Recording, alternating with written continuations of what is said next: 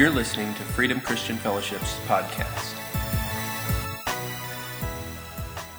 Well, it is a beautiful morning. I do want to thank all of the guys who came out to help yesterday on the roof, and we got a lot of work done, and we are in the process of repairing that roof that has been in great need for a long time. And we own the building across the street, which is used for our children's church and our youth group and our offices. And so you guys know that part of your giving goes toward that, to keeping the lights on in two buildings, to doing that. So I thank you guys for that. It's not wasted money. It's useful money. And so we've needed to repair that roof for a long time. So I'm very thankful. We'll see what happens. Hopefully that's a solid fix.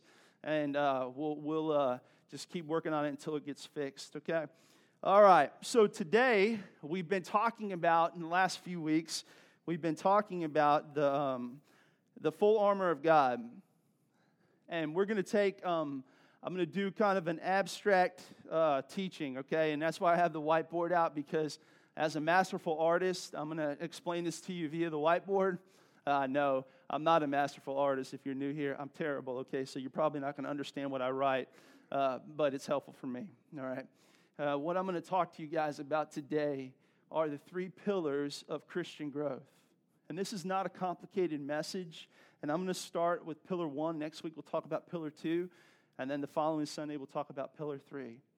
But these are things that we need to understand, things that the Lord's given us that help us to grow. And so I want to talk about these, and some of these you guys are going to go, yeah, I know this, but it's important for us to be reminded. As a matter of fact, the author of Hebrews writes this in Hebrews 6, that there's certain things that we have to move on from. There's certain teachings, certain things, and he lists several things that we should have in our understanding. And he's not saying that in the sense of, hey, get the basics underneath of you, as much as he's saying, listen, in order to grow, you have to have a healthy foundation.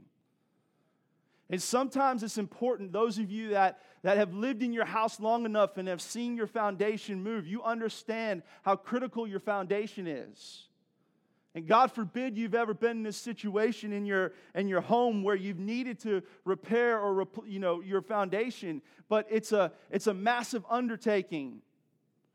And you would think that something you can't see wouldn't be that significant, but we all know how important a foundation is to a physical building. And it's that much more important in our spiritual life. And sometimes we need to go back and understand just the simple pillars that hold us up to be true. And to take a wee bit of an inventory in our life to say, hey, are we on track? Is our foundation good still? Do we need a little bit of repair? And so what I want to do is, it's not complicated. I do not believe that our walk of faith and our journey with God and our progression with Christ should be complicated. It should be simple. I think God designed it that way. And so what we're going to do is we're going to take two very familiar scriptures. And these scriptures are ones that we look at when we talk about what's the most important thing in our life. Jesus actually talks about this in Matthew 22, verse 37.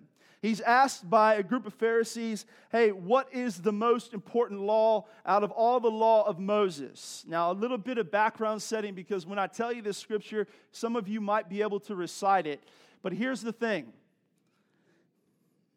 is that these teachers of the law here were trying to trick Jesus. They were trying to get Jesus to get trapped here. But what Jesus responds to is the simplicity and the perfection of what it means to follow God.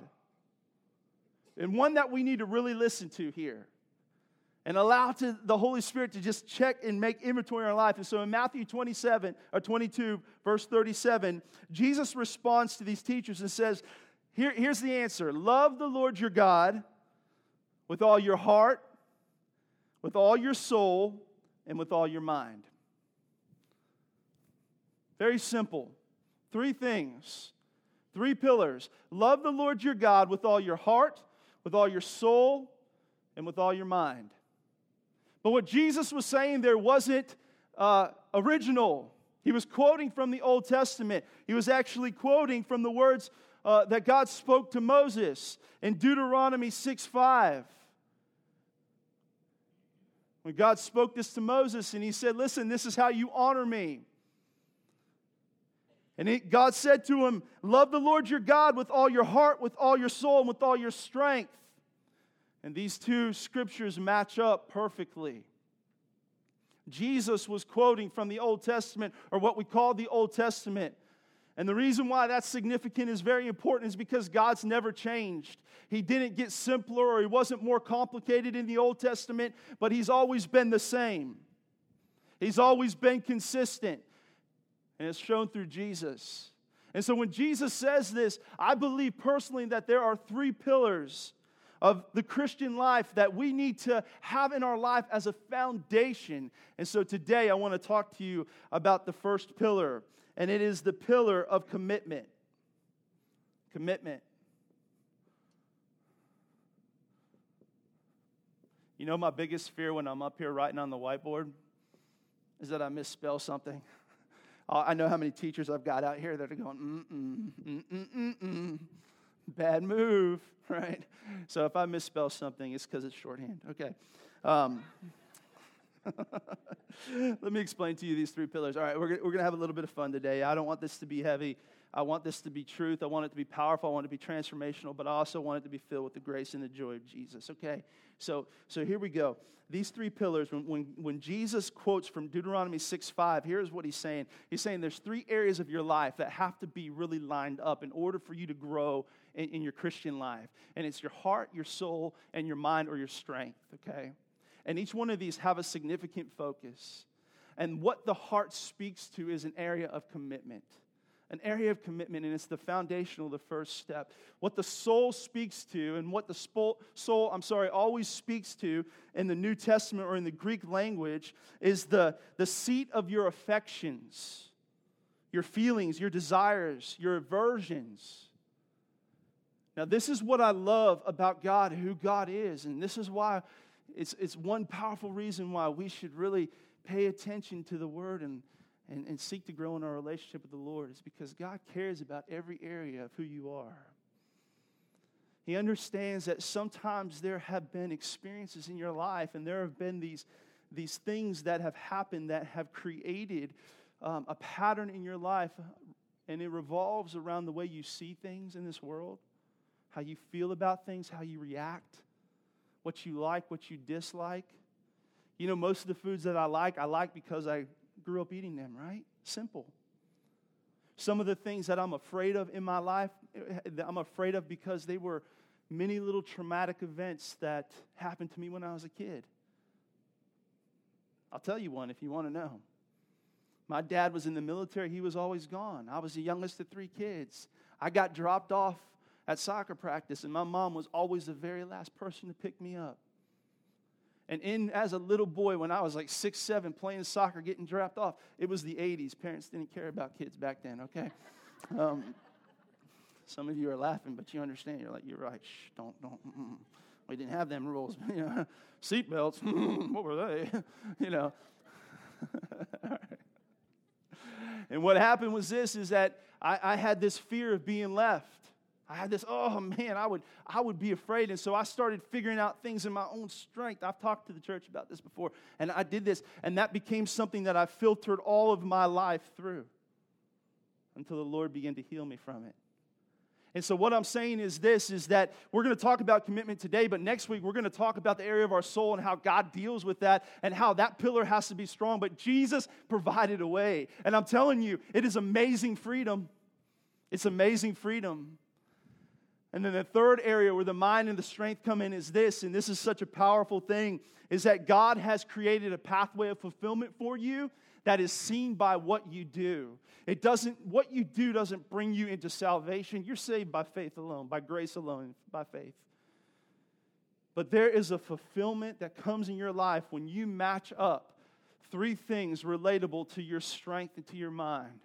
When you match up the gift of God in your life, when you match up a commitment of your time and you make Him first, and you match up a commitment of your resources, when you line those three things up, I promise you, I'll bet you guys anything you want to bet, you will find the greatest fulfillment in your life. I promise you. And there are 3 pillars that he's given us. So today we're going to talk about commitment, all right? And there's just a couple of simple things I want to hit on. The first place of commitment is lordship. Lordship. Now we go, duh. But let me explain to you what lordship is by just a few passages here I want to read to you. And some of these are a little scary, okay? So I'm going to explain them, and we're going to talk through them so we get context. The first one comes from the Apostle Paul in Galatians 2:20. And he says this, I have been crucified with Christ, and I no longer live, but Christ lives in me. And the life I now live in the body, I live by faith in the Son of God who loved me and gave himself for me. What's the definition of lordship? And here we see one definition, or partial definition of lordship, and it's this. I no longer live. I no longer live. Now let me give you a little bit of context on this particular passage. Paul is actually referencing a conversation that he had with the Apostle Peter in a place called Antioch. And in this particular conversation, when Paul goes and visits Peter in Antioch, what he's finding is this, is that even after Peter's encounter with Cornelius, who was a Gentile, Peter is still treating the Gentiles like they're not fully welcomed members of the faith. He's treating those Jews who came into Christianity with special preference. And when Paul goes up there, he sees it and he confronts Peter and he says, what are you doing, Peter? You can't do this. That there is not any division in faith.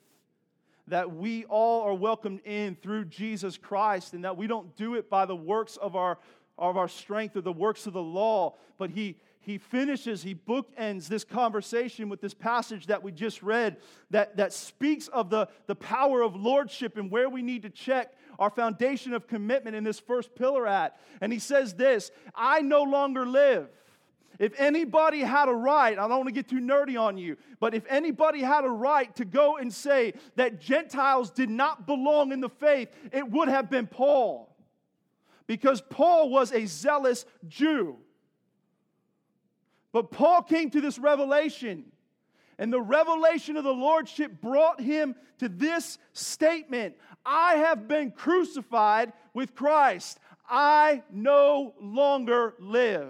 And the first criteria to lordship is this. If you're in control of your life, Jesus is not the Lord of your life. Smile. Give me that fake, uneasy smile.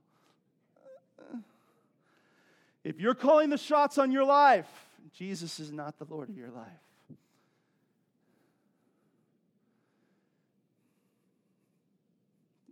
I know that's not complicated, but it's powerful. If you can say that the things that I desire that don't line up with an eternal perspective, or they don't line up with what the Word says, or they don't line up with love, the love of Christ, if those things guide me more than the truth of what the love of God says, the Word of God says, and who Jesus is, and my surrender to Him, then Jesus is not the Lord of your life. Church, there has to be a place when we're checking the foundation of our life that we get to this understanding that, like Paul said, I've been crucified with Christ. Last week I made a statement, and I'm shocked how many people understood this statement and resonated with them. I got a lot of feedback from it.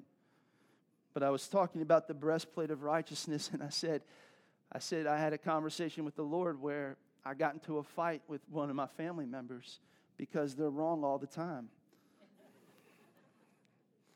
But in this case, I know I joke, I was really right. I was really right. Guys, I was right. I would love to tell you this in my flesh and explain this to you, because you guys, we could take a vote and you'd be like, you were right, Pastor. You were right. But I knew me being right meant offending and breaking the covenant of love that I have with my family. And in a moment of thank you, Jesus, where I heard the Lord, God said, Andy, you can be right or you can be righteous. What do you want to be? Because righteousness looks like the lordship of Jesus in our life. Being right means that I get to be vindicated in my own feelings. And what Paul was saying to Peter is this, is that Peter, you better let go of your feelings, bud. Because there's no room in this faith that we carry through Jesus Christ for us to put our feelings, because we have been crucified with Christ. It is no longer we who live. All right, now let me read a tougher one. Guys, come on. I mean, have fun. Smile a little bit. We're talking about tough stuff. Matthew 7:21 through 23. This is what Jesus said. Oh, Jesus, why? Why is this even in the Bible? It stinks. All right. This is what he said. Not everyone who says to me, Lord, Lord, will enter the kingdom of heaven, but only the one who does the will of my Father who is in heaven. Many will say to me on that day, that's the day of judgment where you stand before the Lord. Lord, Lord, did we not prophesy in your name? And in your name drive out demons, in all of your name perform many miracles. And then I'll tell them plainly, I never knew you. Away from me, you evildoers.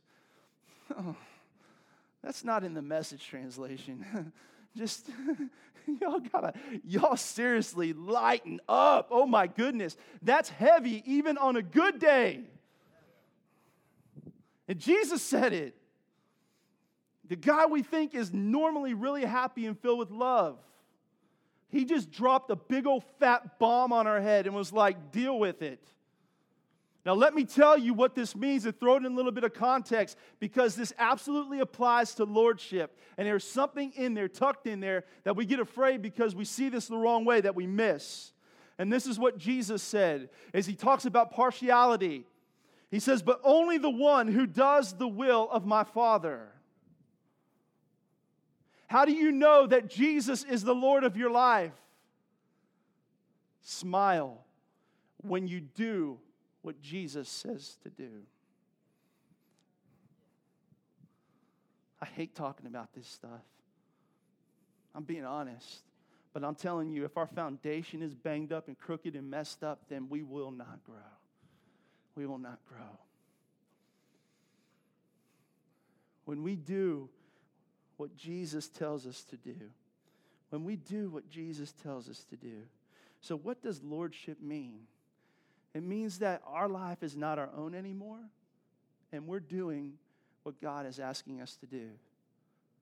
Can I tell you something? There's something else that Jesus said about that. There's a lot that Jesus said about it, but one thing I want to talk about in that, because I know that when we hear that, sometimes we have a little bit of adverse reaction to that. I know I did. I'll just speak about me. But there's another scripture that tells us that when Jesus says, listen, when you do what I say, you take my yoke upon me, and my yoke is easy and my burden is light. And what I found is that this place of lordship protects me and brings me joy and brings me happiness more than anything else. That when I say, God, listen, what I realize is that I'm no good at controlling my life. What I've done, what Andy has done, when I've been in the pilot seat, how I've broken relationships, I've damaged my future, I've believed things about myself that aren't true, that I've controlled myself, I've made my will known, I've lived out my plan and my agenda, and I have simply made a mess of it. And so when I let you control it, what I found is that you lead me into places of life. You cause me to go up against living water. You bring me into places of future and hope.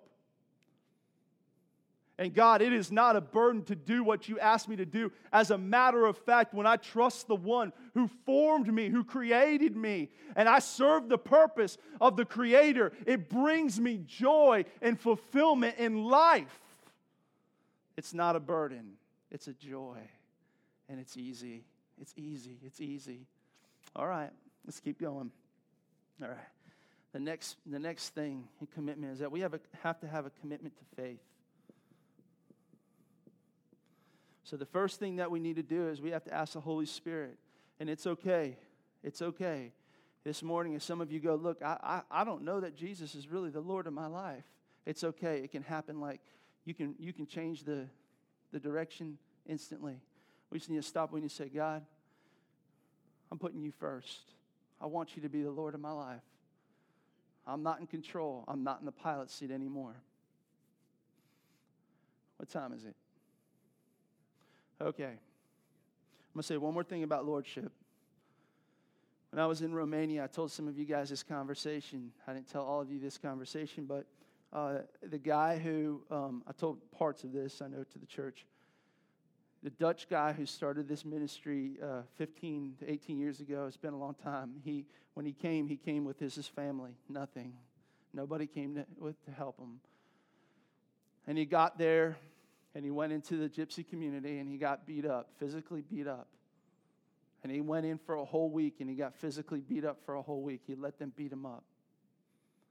Because he understood that in order to get into this community, he was going to get beat up. That's not my method. I'll be real honest with you. You know. This is how I fight my battles. That's not important. That part of the story just tells you that it reinforces what I'm about to say. And he hit a place of extreme discouragement, and he was in his car, and he was crying to the Lord. He said, God, I can't do this. Nothing's happening. I can't. This is dumb. He said 4 guys already tried to get into this community, and all 4 failed. He would have been the 5th one. And the Lord spoke to him these things. His name's Ronald. He said, Ronald, do you want your life back? If you want it back, I'll give it to you. He said, no. No, Lord. And he looked at him and he said, then guess what? You're not responsible for the fruit. I am. All I'm asking you to do is to love these people. He said, Lord, I don't want my life back. I don't want my life back. And I want to tell you something. I'm not advocating for you to go get beat up to do what God's telling you to do. Some of you feel like you're getting beat up anyways. But I want to tell you that's a pure statement of lordship. And God is not going to wrestle with you for your life. If you want it, you can have it. But I promise you, if you take it back, if you try to control it, and there's not partial ownership, man, I am so sorry. I feel like I am Debbie Downer today. But this is what the Word of God says. And if any other preacher tells you different, they're just not preaching from the Bible. And I'm not mad at you. I'm not angry. I'm not mad. Listen, I'm just saying this is the truth. There's not partial ownership of your life. It's either Jesus is Lord or you're Lord. And God's not going to strike you dead if you want to be the Lord of your life, but I promise you that if you're the Lord of your life, you will not run it as well and bring the level of joy and fulfillment that God will. Okay, faith. Let's go to faith. It's much easier.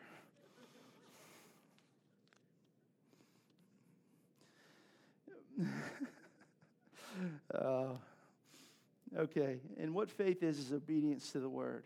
All right, obedience to the Word. This is what faith is. All right, and we have to have a commitment to the Word of God. All right, another light saying that Jesus gave us in Luke 6:46-49.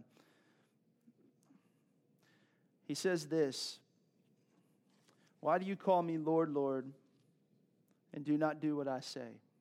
And do not do what I say. As for everyone who comes to me and hears my words and puts them into practice, I will show them what they are like. They are like the man building a house who dug down deep and laid the foundation on rock. But when a flood came and the torrent struck, and the house could not shake it because it was well built. But the one who hears my words and does not put them into practice is like the man who built his house on the ground without a foundation. The moment the torrent struck that house, it collapsed, and its destruction was complete." This is what I would say to you, is that you can't walk by faith without Jesus being the Lord of your life. But when we walk by faith, this is the definition of what faith is hearing the Word of God, allowing the living Word of God to speak in us, and being obedient to it, doing what it says. Listen to what Jesus said here in this mini parable. He said, listen, the people who built on a terrible foundation are those who heard the Word, but they did not do what I said to do. In 1 John 2:5, it says this, "But if anyone obeys his word, love for God is truly made complete in them. And this is how we know we are in him. Whoever Whoever claims to live in him must live as Jesus did. This is what faith is that when we take and we begin to do what Jesus said to do, that we take a step of obedience. And this isn't just in the area of things that we do, like things that we build, but this is in the area of sometimes the place of our soul where God is asking us to forgive, to release, to let go, that we take the word and we stand on the word. Sometimes this is in the area of what we believe to be true about ourselves, that we don't believe that we're worthy or we're good, and God asks us to adhere to the word of God and listen to the word of God and obey it as truth in our life. This applies to every area of our life, and this is what we need to understand, is that the place of faith is us hearing the word and then listening, obeying to the word. And we have to make a commitment to that. We have to make a commitment to that. The word of God is not subjective truth. It is absolute truth. It is not subjective upon how you feel. You're not allowed to manipulate the Word of God into what you want it to be and how you want it to fit around your life. What the Word of God, the purpose of the Word of God is to come in, is to quicken us, to cut away the spirit from the flesh or the flesh from the spirit. It's to build us up. It's to bring us into the place where we look more and more like Jesus, where we reflect this truth. How does faith come? We know this. In Romans 10:17, it says this, that faith comes by hearing, and hearing by the word of God. So what does this mean? That if we're going to grow in faith and make a commitment to faith, not only do we have to do what God says to do, but we've got to hear what God is saying. That we've got to be in the word, and we've got to love the word.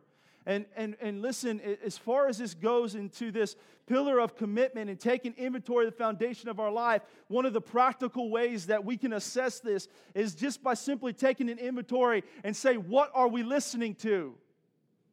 And this is not me saying stop watching movies and listening to 92.5, the oldies, because I love 92.5 and God would never ask me to give that up.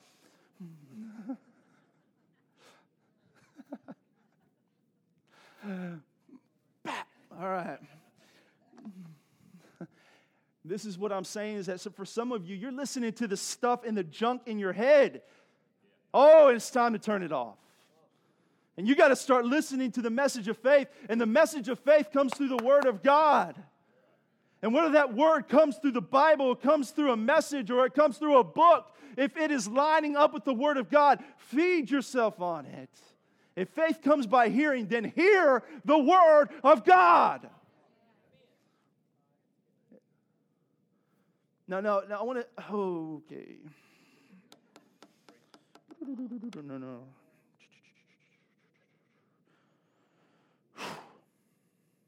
All right. Let's keep going. All right. In Proverbs 3, 5, and 6, it says this.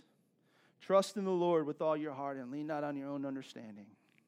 In all your ways, acknowledge Him, and He'll direct your paths. What's the purpose of faith? Okay, listen, if faith is doing what God says, and faith comes by hearing God, by hearing the Word of God, then the purpose of faith is to direct us in our life.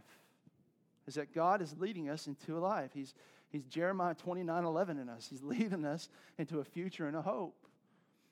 And believe it or not, listen, believe it or not, this is why your foundation is so important. This pillar of commitment is so important in faith, because some of you are going through what you feel like is hell right now. And you say, well, this doesn't make sense because this doesn't line up with what I believe to be true about God. I'm not supposed to have this happen in my life. And I want to tell you two truths. One is this, is that God is not the author of your hell. One, very important, right? Because it speaks to the truth of who God is. But when you make Jesus the Lord of your life, what you're saying is that, hey, I'm not responsible for piloting out of this. What I have to do is I have to feed myself on faith. I have to make a commitment to faith. Not to what is going on around me, what's raging on around me. Wasn't that the most frustrating thing that happened in the boat when the disciples were freaking out about the storm and Jesus was sleeping? Now, come on. Would you have wanted to kick Jesus? I mean, how do you not like raise somebody from the dead and heal a blind man?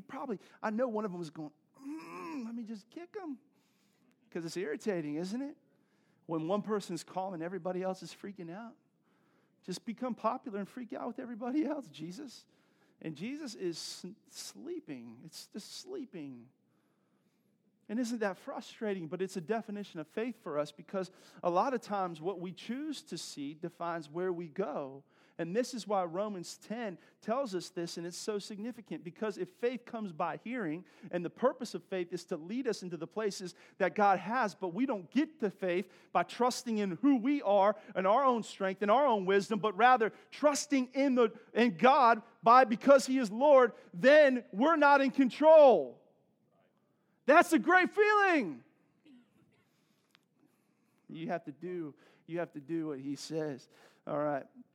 You feed yourself on faith. Make a commitment to faith. Make a commitment to faith. All right? And make sure the faith that you're listening to lines up with the Word.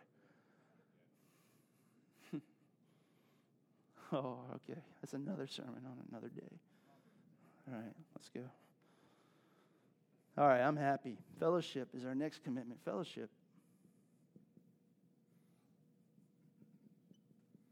All right. How much time? All right, not very long. Dang, worship team went too long. All right.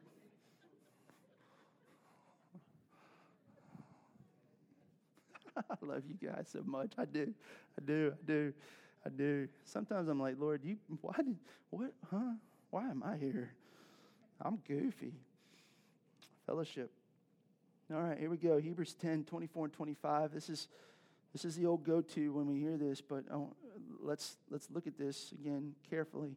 It says, and let us consider how we may spur one another on toward love and good deeds, not giving up meeting together, as some are in the habit of doing, but encouraging one another all the more as you see the day approaching. Now, first and foremost, you get a gold star because you're here. All right, good job. You guys can all check that box for the win. But here's what the Word of God is telling us, okay? What's the purpose of fellowshipping together? Because it's unhealthy to build a manipulative perspective on coming to church. Some of you grew up in that, and it's messed you up. All right? Like, you're like, God, I hate going to church. I was told I had to go to church. I was that guy. And we had 4-hour-long services. Ooh, right? I snuck out. All right. That's not the purpose of this. This is not what this scripture is saying. This scripture is saying something else. It's saying, listen, the purpose of meeting together is understanding the significance of how encouragement works in the body. Because when you come here, you should be encouraged. That you should be encouraging somebody, and you should be being encouraged by somebody. That we should be spurring each other onto good deeds, onto the works, onto the calling that we've been given, onto these things that God has pushed us toward, that we should be provoking one another, encouraging one another. Go for it. Come on. It's all right. Don't pick your head up. Don't let life get you down. Praying for one another, building each other up. So if this is the purpose of fellowship, let's talk about how this happens and why we need to make a commitment to this. And again, just very important, because here's the thing. Again, I love you guys so much. Please hear me on this. This is not easy for me to say, but I want to say this, is that I'm not telling you have to be at church every week. Once a month does not cut the mustard. And not because of me, obviously, but because of the purpose that God has given the local church. And we have to look at this foundation and trust this foundation that God's building. And so here's the purpose of that. In Ephesians 3, 4 through 8, I'm going to dig up Ephesians 3 for just a little bit. In verse 4, it says this: there is one body and one Spirit, just as you were called to one hope when you were called. One Lord, one faith, one baptism, one God and Father of all, who is over all and through all and in all. But to each one of us, grace was given when Christ apportioned it. This is why it says, when He ascended on high, He took many captives and gave gifts to His people. Drop down to verse 11 in Ephesians. So Christ himself gave the apostles, prophets, evangelists, pastors, and teachers to equip his people for the work of service, so that the body of Christ may be built up until we all reach the unity in the faith and to the knowledge of the Son of God and become mature, attaining the whole measure of the fullness of Christ. Then we will no longer be infants tossed back and forth by the waves and blown here and there by every wind of teaching and by the cunning and craftiness of people and their deceitful scheming. Instead, speaking the truth in love, we will grow to become in every respect the mature body of him who is the head, that is Christ. From him, the whole body, joined and held together by every supporting ligament, grows and builds itself up in love as each part does its work. There's a lot here to break down because this is the purpose of the church. This is why commitment to fellowship matters. Commitment to, and I want to tell you this, just in full disclosure, if you don't like this fellowship, that's okay. We love you, but we will help you find a fellowship that you fit into and you love. But it's important that you are in the fellowship of the gathering of church regularly, because this is what it does. First and foremost, God tells us this, that there is one body and one spirit, that there are no lone rangers, that there are no isolated. You can't get fed watching TV. You can't get solely fed watching, listening to a podcast and forego the assembling of the saints together. You cannot do it. It is biblically impossible. That's the first thing that God says here. But then he goes on and says this. Now, this is the significance of the body, is that Jesus gave grace, which is the Greek word charisma, right? Which means this, is that there's a gift. This grace is a gift that he has given each one of you, and each one of you is significant. If you've ever done a puzzle and you missed a few pieces, you don't realize how important 3 pieces out of a 10,000 part puzzle are. Am I right? You want to break a table when them 3 pieces are gone, right? You're like, what? And the one person is like, you can see most of it. Don't worry, Dad. What? All right. So you're important. And a lot of times one of the ways that the enemy lies to us is this, is to say, you're not significant. You're not really doing anything. You don't really have a purpose, blah, blah, blah, blah, all that. And that's nonsense, because it defies, again, biblically, the resurrection of Jesus Christ. Because what Ephesians 3 tells us here is this. Ephesians tells us is that when Jesus rose again, that in him, we are seated in him. This is a beautiful theological truth here, that we are in him, one body. We're not multiple bodies, right? We are the church of Jesus Christ, right? Bam. Inside of him, each one of us exists, and we have been given a grace gift, each one of us. And the purpose of that grace gift is to be equipped, to be empowered by the Holy Spirit. That's why the fivefold ministry exists, so that when that empowerment comes, you begin to do what God's called you to do, and you feed the people around you until we all grow up into the maturity of Jesus Christ, where the enemy has no tactic to come against you. So let me ask you a question. If this provides for us the security not to be blown over by either the plans of the enemy or the distresses of the world, then why don't we fellowship? If it's God's plan,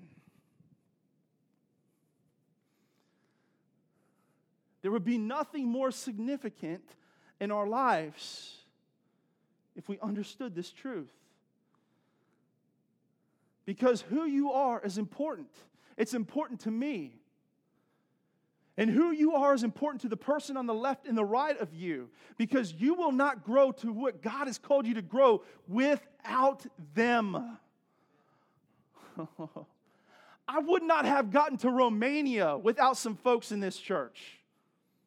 And Romania would not have gotten blessed without you guys. Now, you tell me how that makes sense. Except for when Jesus rose from the grave and he ascended and he put us into the whole body. He knows exactly what the body knows and needs. And when the body fellowships together, he's able to take and say, hey, Romania needs this. So I'll take a church in Port Neches, Texas, and I'll supply what Romania needs because they're in me. Now, if that doesn't get you excited, I'm going to pull off a chair and throw it. Come on. We got to make a commitment to this. And so when God goes back, let's go back to the Old Testament for just a second. 3 minutes. No. When he says, listen, don't forsake the Sabbath, he's not going, I get one. You're filtering it through the lens of the old covenant. You need to come into the new covenant and say, that Sabbath created something that was way more powerful than just a day off, friends. Because your Sabbath, listen, your lordship of God is every day. Jesus is the Lord. It is no longer I who live, but Christ who lives in me. My life is not my own. So you are celebrating the lordship every day in your life. But the gathering together of the saints is significant because it builds you up. Oh, all right, let's go. Last one, love. Love. Mm-hmm. Love it. All right. So Jesus said this after after love the Lord your God with all your heart, soul, and strength. And Justin, come on up. He said, Justin, come on up. That's literally what he said. Matthew 22. Justin, come on up. He says in verse 39 and 40, when Jesus asked, what is the greatest commandment? He just drops the mic. Love the Lord your God with all your heart, soul, and mind. He picks the mic back up and says, I'm not done yet. He says, love your neighbor as yourself. Because here's what I'm going to tell you, that all the law and the prophets hang on these two commandments. That's a big statement. That deserves a series. So love, how we love is very significant. How we love. Let me give you a couple more. If Jesus says the significance of love is measured, how we love people is measured in the same light, holds the same authority as how we love God, then the two are not separated. But it is impossible to love God and not love people. I'm going to show you. Okay. Let me give you one more encouragement here in 1 Peter 4:8. This is what Peter writes. He says, above all, now Peter is writing to a distressed, displaced church that is undergoing persecution. So this statement begins to take on a larger impact when we understand the context here just a little bit more. He says, above all, love each other deeply because love covers a multitude of sins.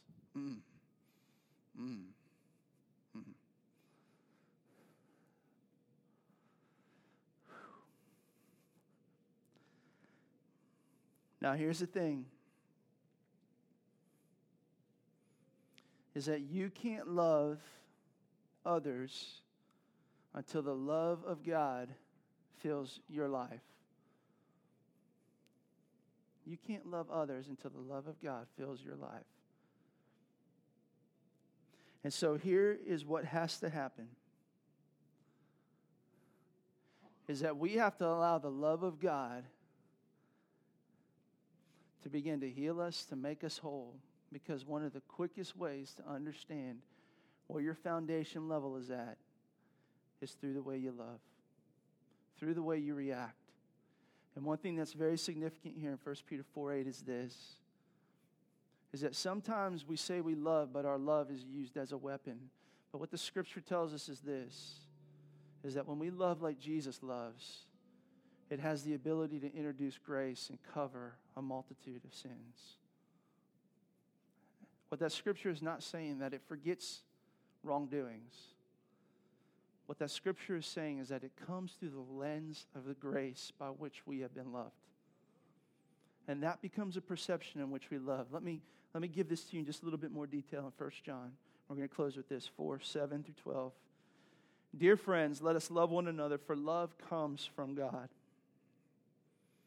Everyone who loves has been born of God and knows God. Whoever does not love does not know God, because God is love. This is how God showed his love among us. He sent his one and only Son into this world that we might live through him. This is love, Not that we have loved God, but that He loved us and sent His Son as an atoning sacrifice for our sins. Dear friends, since God so loved us, we ought to love one another. No one has ever seen God, but if we love one another, God lives in us, and His love is made complete in us. It's huge. Now, here is what John is saying about love and where we need to take the inventory checklist to love in our life to see how the love of God is working inside of us. Love comes from God and is born of God. Are we loving the way that God has loved us? And John goes in and he explains this, exactly what he means. He goes and he says, this is how God showed His love among us, that He sent His only Son into the world that we might live through Him. This is love. And this particular verse carries deep impact on the way that we see what the love we are supposed to carry looks like. He says, not that we love God, but that He loved us and sent His Son as an atoning sacrifice for our sins. This is what John is saying, is that while we were sinners, Christ died for us. While we were God's enemies and we were haters of God, God loved us, and He showed it by sending Himself in Jesus Christ. What does that say about love? It says this, that the condition of our love has to be measured against the way that Jesus loved us. And if we need help in this area, and we all do, because I want to say this about me, maybe not you, but if I fail in any of these areas, and I do from time to time, I fail the most right here. And my prayer, and I pray that your prayer is the same, is that I pray, God, would you give me understanding and help my heart see the love by which you love me. Because if the Scripture says this, that if my love is a testimony of the lordship of you in my life, Jesus, and I don't have the power to love in my own ability, then I have to rely upon grace. And can I say this as good news to every one of you, is that you can't make Jesus the Lord in your own strength. You have to fall upon the grace and say, there are things that are difficult for me to give up, but I need your grace. God, would you help me? Would you help me?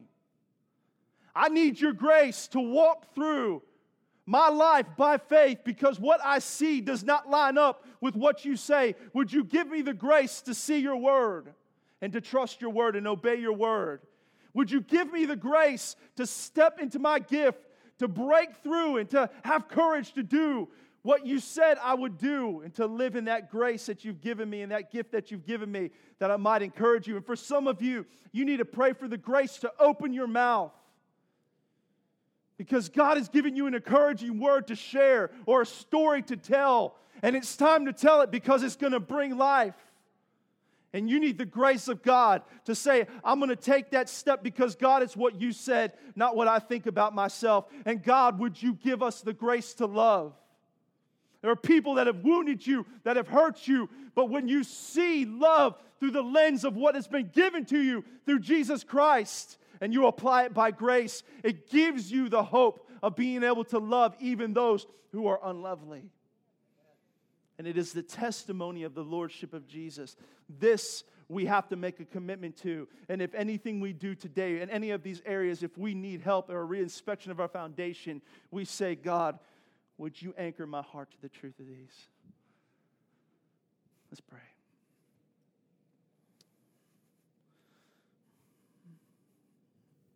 Father, I thank you this morning that your word is truth. God, in every one of us, if we're honest, there's areas we fall short. Lord, I know, God, that there's been areas, even recently, that I've wanted to be in control of my life, and I'm sorry. I'm sorry, Lord. I'm asking you to forgive me, and I'm asking for your grace. It's not my life, Lord, and I don't want it back. Please be the Lord of my life. I surrender my life to you. God, there have been times in the last 2 years that I've struggled to see my life, my healing, and my future through the lens of faith. God, I ask that you forgive me, that you cleanse me, that you anchor me to your word. Help me to stay planted in your word. God, I thank you, Lord, that this church, oh Lord, that it's the grace that you bestowed upon my life. I don't know why you chose me, but God, I thank you, because these people are a gift of God to me. Father, I thank you that I always see this church as your blessing. Father, and that I empower these people with your grace to do what they're called to do in you. God, I know that I failed in love. I failed in love in loving my family. I failed in love in loving people. I've wrestled and I've fought with people who've hurt me, and I'm sorry. I'm sorry for not loving even the people that did me wrong. And God, I ask that you cleanse my heart and you help me to love. I can't do it in my ability, but only by your grace. Holy Spirit, would you cause me to remember and to know deeply and understand the revelation of the love that you gave me in Jesus Christ, of what was forgiven me, what love was given to me, and would you help me to love by that love? Father, I thank you, Lord, for every one of us. Now, Holy Spirit, you just inspect the pillar of our commitment. And today we make an agreement where we make a fresh commitment to you in these areas. Thank you for being the Lord of our life. Thank you for leading and guiding us by faith. Thank you for bringing us into the fellowship of yourself and into this church. Thank you for leading us and causing us to love. And we commit to these things. We pray in Jesus' name. Amen. Amen. Amen. Would you stand to your feet? I want to do something. I want to thank you guys because, listen, we don't follow a particular liturgy, and there's some weeks that we have ministry at the front, and some weeks we don't. Some weeks we might move in the gift of the Spirit. Some weeks we might do communion. This week we're not. I had planned on it, but we're not. But this is what I want to do, is that if you have a need right where you are, I just want you to put your hand on your heart, whether it's a physical need, an emotional need, it could be even a wound that you need the Lord to heal, or just a relationship, anything, what it is. Now, Holy Spirit, we're just asking you to meet that need. God, we know in your goodness that you love your children. Father, and we thank you for your grace upon our lives. So I pray for those who need a physical healing in their body. Holy Spirit, just come and bring your healing touch over them to that point of that issue, that disease, that brokenness, that pain in their physical body. We just declare your healing right now. In Jesus' name, over joints, over ligaments, Lord, over illnesses, over high blood pressure, diabetes. We break even the stronghold of cancer in the name of Jesus. I also break the fear of death over these folks in the name of Jesus. Thank you. That's one of the gifts of your Lordship, that we trust you. And God, I just pray for those with any kind of emotional wound or any kind of baggage that they're holding on to, God. Now, Holy Spirit, you just break that in your great love, and that you come in and you heal the wounds that words have brought, that actions have brought, the things that they feel victimized and hurt by, that you come in, Holy Spirit, and you heal those wounds. Father, I also declare hope for future, that there's folks here that are standing in a place where they don't know the next move to take. And now, Lord, I thank you, Father, for Proverbs 3, 5, and 6, and then, God, that we're making an active decision not to trust in our own understanding. But we're going to acknowledge you as the Lord of our life, and we're going to trust you that you're in control. So I thank you for ears to hear and hearts to receive, to hear your voice, that even in surprising ways, Lord, that the voice of encouragement would ring loud and that the voice of discouragement would be silenced in Jesus' name, and that you would begin to order and direct our steps. And we thank you for that, Lord. Every need, Lord, we lay before you because you are our sufficiency. Thank you, Father. We love you. We love you. In Jesus' name we pray. Amen. Amen.